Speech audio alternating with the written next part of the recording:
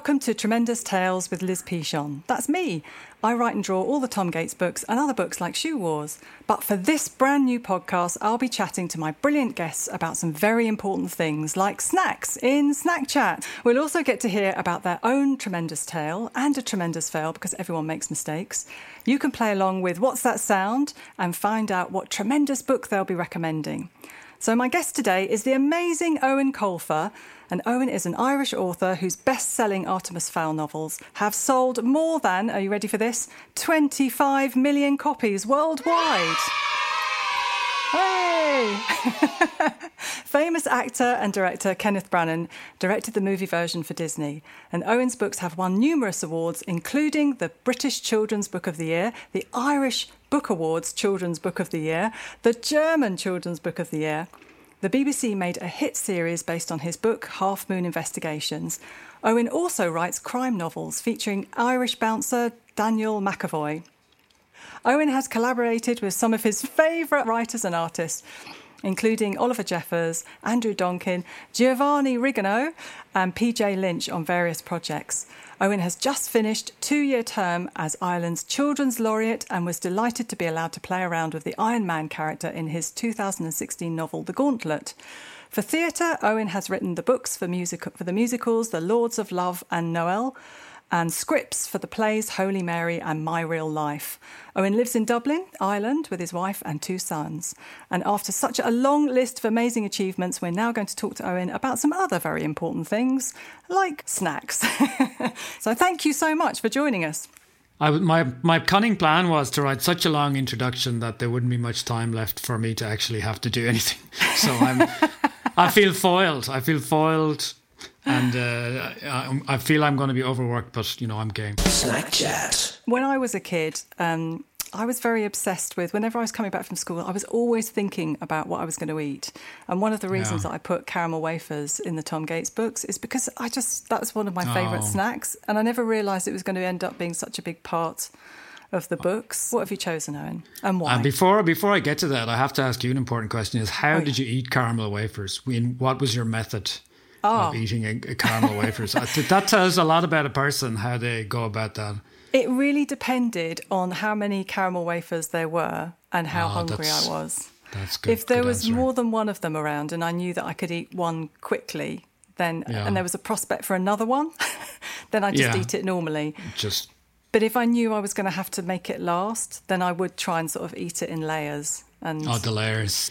And my snack is a very Irish snack, and it's a brand of crisp called Tayto, Tayto, which are a legend in Ireland. And they're so popular that we have a theme park called Tayto Park, where you can go and eat crisps and slide down crisps and wear crisps. That. Have you been? But no, I haven't, as I'm a grown-up. So I think I would have to find some young children and bring them. My kids are far too old for that. But as a youth, I loved the Tayto so much, and I would extend the life of a bag of Tayto by just putting them in my mouth and letting them dissolve, which kind of ruins the point of crisps because you need to have that crunch. What I loved about the Tayto was back in the 70s, Liz and Mark, I don't know if you remember, but there was a brief period where chemicals were very popular.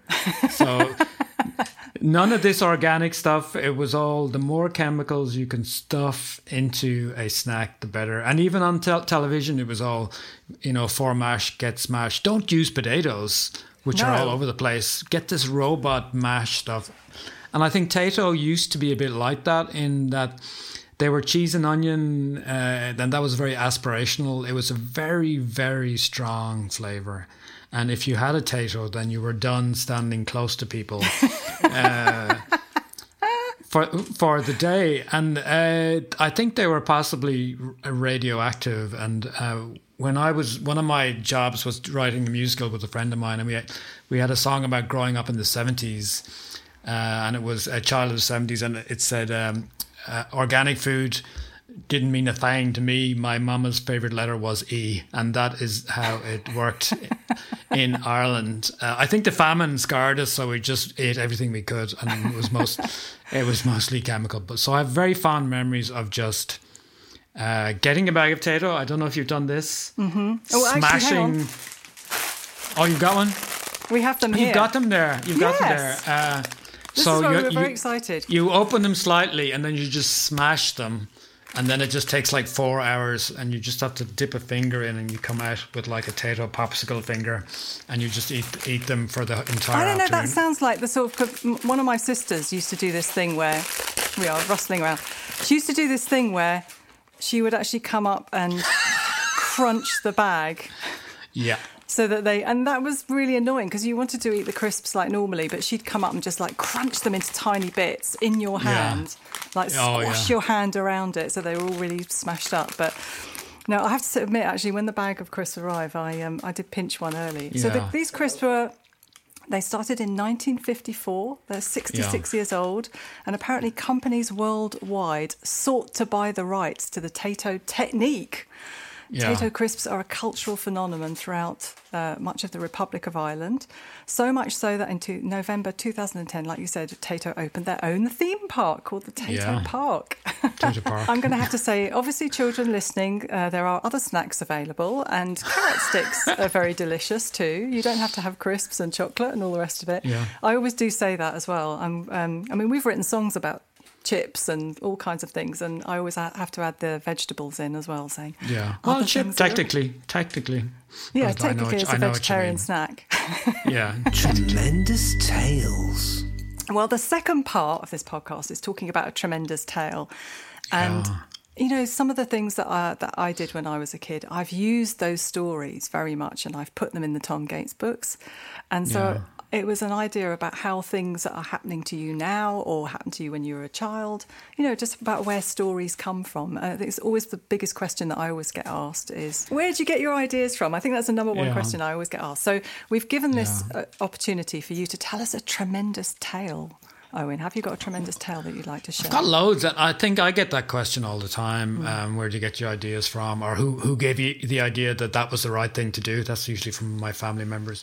I think kids don't think they have interesting lives. You know, they think, oh, well, there's nothing happening in my life. There's nothing worth writing a story about. But I don't believe that, because in a child's world, everything is shrunken down. And I remember when I was 12 or 10, I knew every stone in the garden.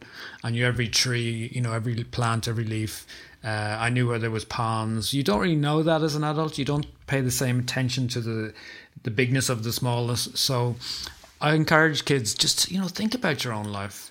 And then to make that point, I tell them about how, you know, driving in a car when you're little can be a very exciting thing. And we had one of these cars that was a Renault 4. I don't know if you remember those, but they were very boxy French cars with a strange gear stick. And the nice thing about those was you could climb over the back seat into the trunk or the boot. And there's 5 boys in our family. So my dad cut up a bit of foam rubber and he put it in the boot. And the lucky 2 boys were allowed to travel in that, lie down with their books. So this was amazing. And obviously there were no seatbelts anywhere, because kids were expendable.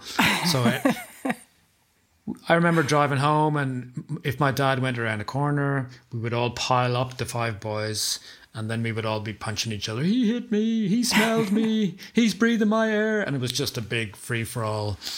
And so what my father would do to combat this is he would start to tell a story.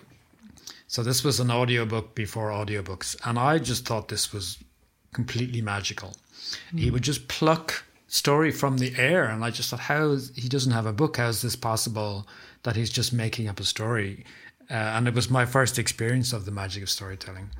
And he knew his audience, I have to say. There were very violent stories about Vikings. My mother would be horrified. My dad would say, and then Eric the Viking chopped the head of 4 people with his sword, brain biter, haha. And we would be, yes, father, that's amazing. And my mother would tag in and try and like bring it back down. And she would say, but then Eric decided that maybe he should turn his sword into a shovel and open a garden centre. And we'd be like, boo, get off, you're terrible. And one time I was in the trunk with one of my brothers, and we were lying down, and we were getting lost in the world of the Vikings. But one of my brothers just kept interrupting. I forget what was wrong with him, but he'd just say, are we there yet? What's happening? What colour is the sky? Just ridiculous off-topic questions. And then we went over a humpback bridge, and this was a very old car, and the trunk opened. Oh no! And the loud brother fell out the trunk. You didn't give him a little extra push there, Owen. I did not. How dare you, Liz? No, and then we went off the bridge and the trunk closed, and my father kept talking, and we realised he doesn't know that my brother fell out the trunk. So we looked at each other and nobody said anything, but there was a real conspiratorial kind of a look where we were asking ourselves the same question: do we want our brother back, or do we want to hear the rest of this story? And there was nothing said, but my older brother just gave one wink, and not a word was said, and we got home. And my mother lined us up beside the car to count, because five brothers, you have to count them. So she went 1, 2, 3, 4, and where's number 5? And what we decided to do in that moment, in our wisdom, was to convince my mother there never had been a number 5. So we were like, what are you talking about?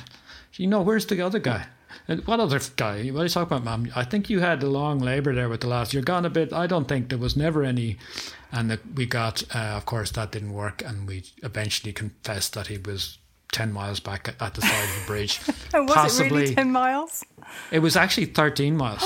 Possibly alive, but we couldn't.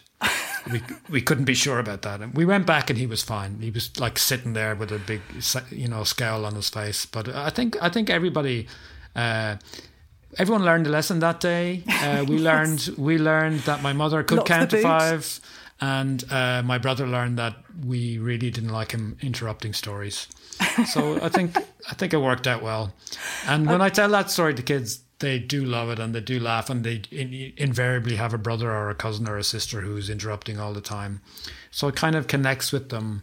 Yeah. And then they start thinking about that person, and did they ever do something funny? And you get loads of stories coming in, and all you say is, don't mention any names and tell me about this person. And I would probably use it in a book and get a trilogy out of it. So what I want to know now is I'd love to hear your brother's version of that story. I made the mistake. Somebody asked me how old I was on one of these events, and I said, well, how old do you think I am? And then they said it ranged between 81 and 36. And that's such a rookie error, Liz. How could you? As a seasoned professional like yourself. So we're coming towards the exciting part of the podcast where we're going to ask you to guess what's that sound? What's that sound? The look on Owen's face, the fact that we're playing. You've got jingles. You've got jingles. This is quality stuff. Quality stuff. Oh yes, we've got lots of jingles here. So do you want to have a listen to this sound and see if you can guess what it is? And we'll come back to it later as well. Okay.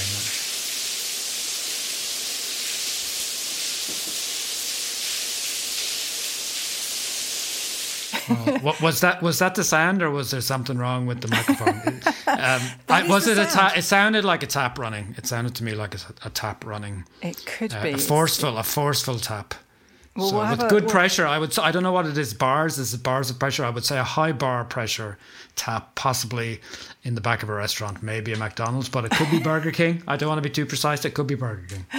You're not far wrong on that. So what we're going to do, we're going to ask you to tell us another story, a tremendous fail, and then we'll come back afterwards. And because, of course, everybody will be desperate to know the answer to that, won't they? Yeah. Well, no, it's a way to keep those listeners listening. Tremendous fail.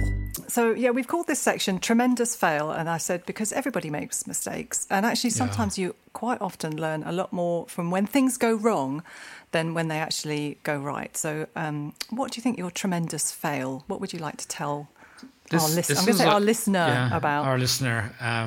So I would just like to tell our listener, who is Mr. Boris J. from London, that my tremendous fail, of which there's been so many, that I really had to think which was possibly the least embarrassing.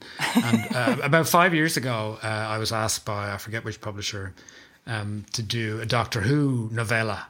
They were doing these 13 doctors, and would I do one? I said, who else is doing it? And they said, well, Neil Gaiman is doing it. I said, right, I'm in.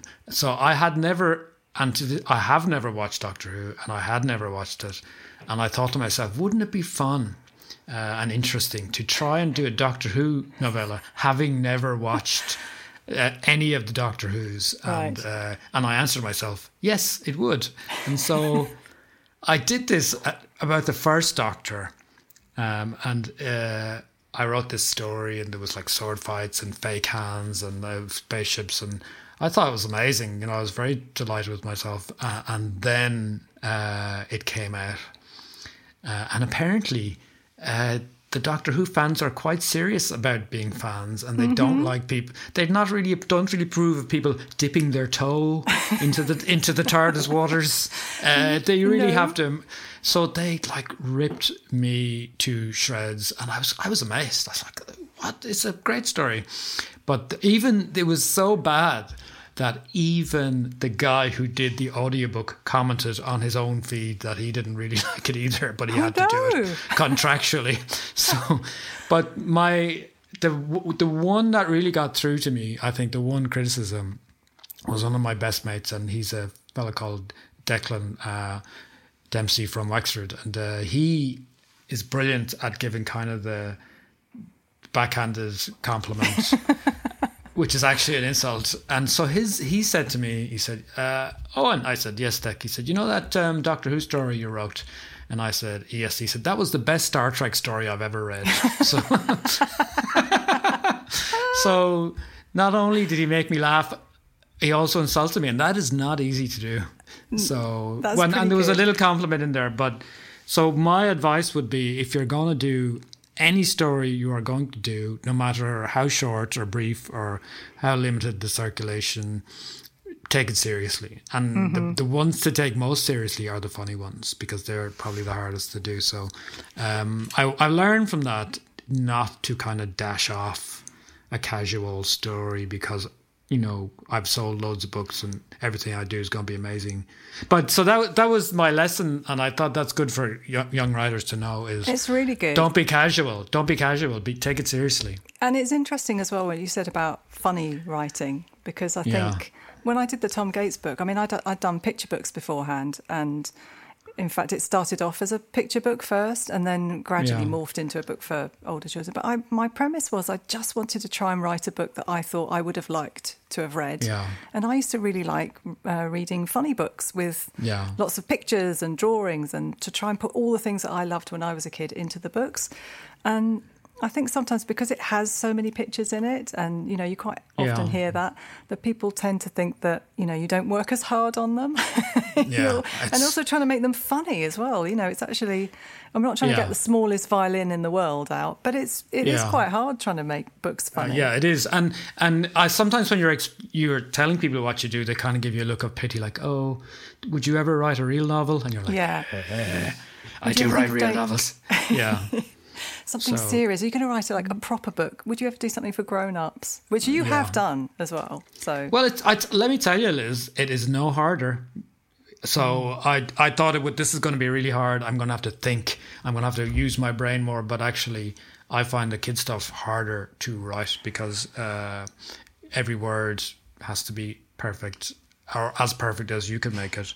I would say that kid stuff is harder to do for me. And I've written 4 or 5 adult books, and the 2 of them I've done brilliantly, even better than the kids' books. But I did find them a lot easier to write than the adult stuff. And the kids are very, they know what they like and what they don't like. They don't mess around. If they're not going to enjoy something, they'll let you know. They're brutal. Like. Yes. Artemis Fowl, the first 2 Artemis Fowls were great. The rest of them are rubbish. And they will tell you this, and you'll say, "You're my son. You can't say that to me." But they will literally come up to you in a queue and say, "I'm not buying your new book because I hate it, but will you sign this old one?" They're just vicious. Or give you somebody else's book to sign. Who are you? You get asked things like, "Are you famous?" And I'm like, "Well, if you're asking me, then probably not." No, it's terrible.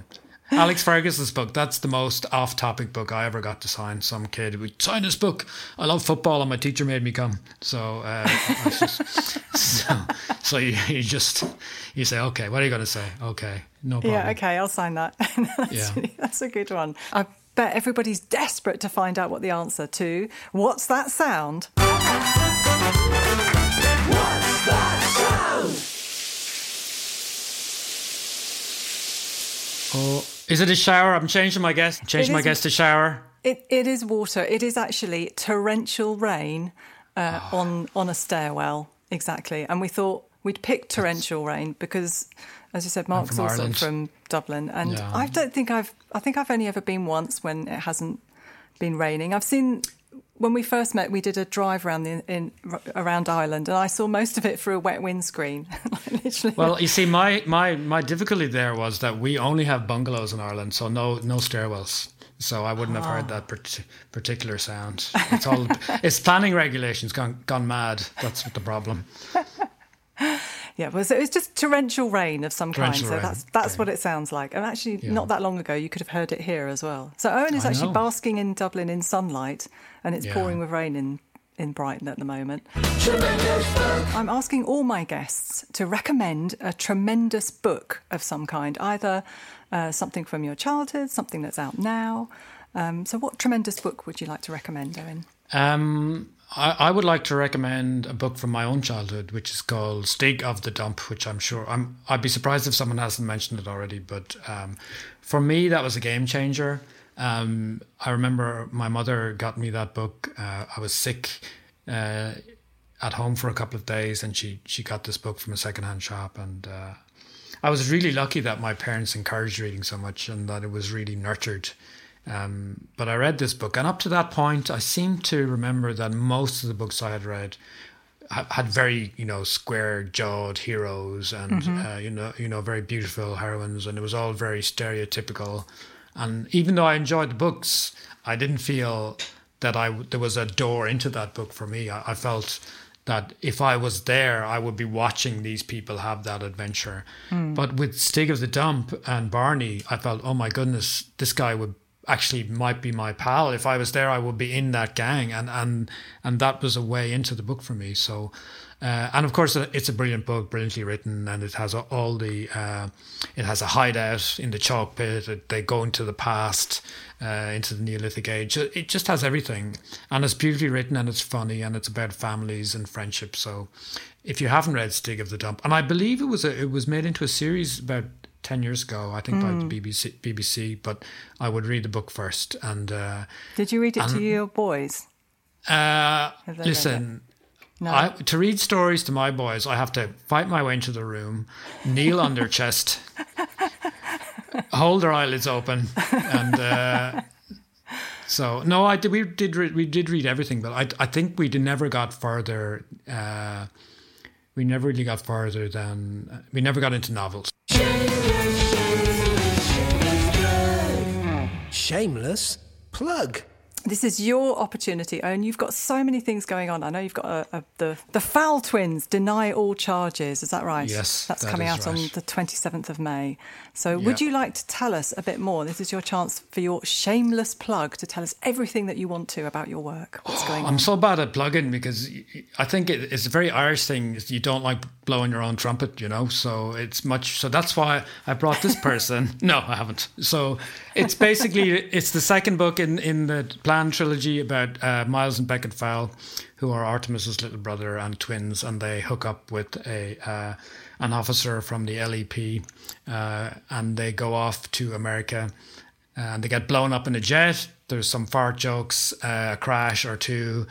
There's a semblance of a plot. I mean, it doesn't really hold together, but there's a lot of jokes, and nobody dies. Then that's really all I can. If you liked the rest of my books, you will possibly like this, and it's got a very good cover, very dynamic. It's got an excellent cover. But it's I've been working on the Fowl books now for 20-something years. So I've just finished writing the third book, which is called The Fowl Twins Get What They Deserve, and that's coming out next year, and that's it. Then I'm retiring the entire family. Do you know what else you got? Have you got ideas for? Of course you have, but have you got? Well, I'm doing two. I've got 3 picture books coming out over the next 2 years, and 1 graphic novel. Wow! And I also have a standalone ghost story which I'm working on. and we have a Christmas musical tour in North America this Christmas. I think there'll be more people on the stage than in the audience, according to the that's the regulations. So, at the moment. But I do love theatre because it's so immediate, Yeah. and you can see your words coming to life or not. And a good actor can just do so much with. Did you say it was a with musical? text. It's a musical, so I write the lyrics, and I have a composer friend of mine, Liam Bates. He does the music, and we've worked together on several things, including the aforementioned disco comedy musical, which was my favourite. And so we've done this, and this is its third tour, so it's going really well. So we're very happy with that. Excellent. Oh, well, I'll put all the information when the podcast comes out. We'll put all the links and the information so everyone can see what you're up to. And you've just finished, it says, 2 years of being the Children's Laureate in Ireland. Yeah. And that was a while back. PJ took over for me, actually. okay. But it was such fun. We travelled the country doing readings in places that wouldn't normally get writers. So, for example, we stuffed 10 writers onto a lifeboat and went to an island off north of Ireland, Tory Island, and there was actually more writers, I think, than kids in the school. And if you ever want to see if writer vomit is the same as ordinary human vomit, well, then just stuff 8 of them on a lifeboat. And I was the only one, having grown up at sea, who didn't get violently ill. And even worse, I am the kind of mean person who laughs at you when you're getting ill at sea. that doesn't surprise me at all. Now, what? But one person, I mean, I can't be blamed. One person's dentures went, so I had to. You've got to laugh at that. I mean, you wouldn't be human. You'd be a Borg or a Dalek if you didn't laugh at that. I can see that image already. Your letters. I'm sure you get lots and lots of letters from children as well. But I got a particular letter here. This is from a little girl called Florence. So one of the things that she wrote to me was saying that I think your books are amazing because they take me to different land and they aren't boring. That's always a good thing, That's isn't nice. it? Good. Yeah, It's a good start. Here are 2 important questions that I would like to ask you. So I thought I'd throw them to you as well, Owen. Is it hard to think of your ideas for books? And do you like writing books? Well, first of all, Florence, I love your albums, so thanks for writing in. It's not. I have the problem of too many ideas, but I think what you have to do, what's hard, is to find out which is a good idea and which is a really bad idea, and which idea is a little bit like another idea you had or another book that you read. So you have to be choosy with your ideas. But once you start on that idea, or once you get to a certain point, and for me that point is 10,000 words. Once I get to 10,000 words, I have to finish. I'm not stopping. So I say to myself, right, I'm on this horse till the end of the race. So that's my cutoff point. And do I like writing? Most of the time. You know, sometimes I'm tired and grumpy, but most of the time I go out to my office. I can play my own music, which is usually something from the 80s, like Kate Bush or Pink Floyd. The only place I can have all my own books and not feel self-conscious is out in the office. So I'm out there and I have my David Bowie print looking down over me, and it's just a really happy place. And I think I'm very lucky to have that space, and a lot of people don't. But I had promised myself that I would at some point have an office in the garden, so that's what I have now.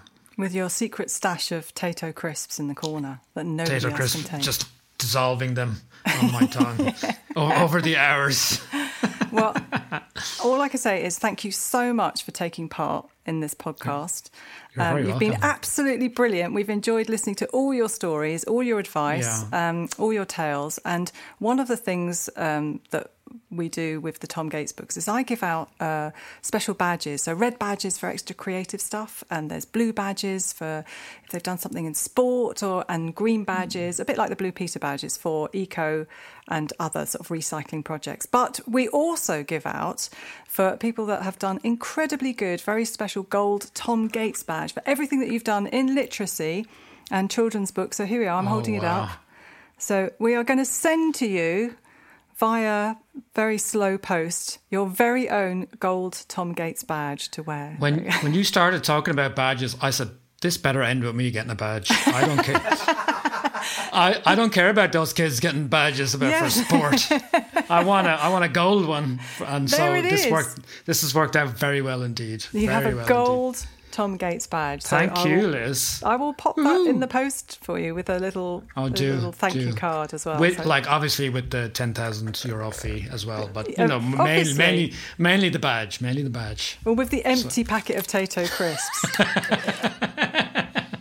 So thank you so much. You've been absolutely brilliant. I know that everyone's going to really enjoy listening to all your stories and everything. Thank you. I had a lovely time, and I hope this runs and runs, and I'm sure. Well, the idea is that we're going to talk to lots of authors, illustrators, and then sort of try and talk to lots of other creative people in different places. Musicians, people that write scripts, all kinds of things. So we'll get lots of different stories.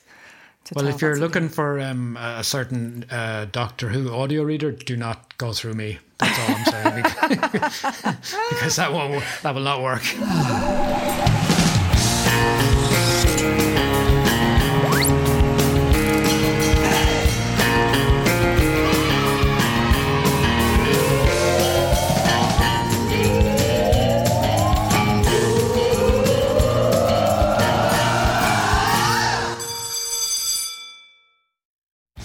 If you've enjoyed this podcast, please do like and subscribe. And I've been told that it really helps other people to find it. And I would love as many children as possible to hear from these amazing creative people that I've talked to, and to get inspired to pick up a pen, a pencil, get creative, make up their own stories, just like we've done. So thanks very much for listening. Bye.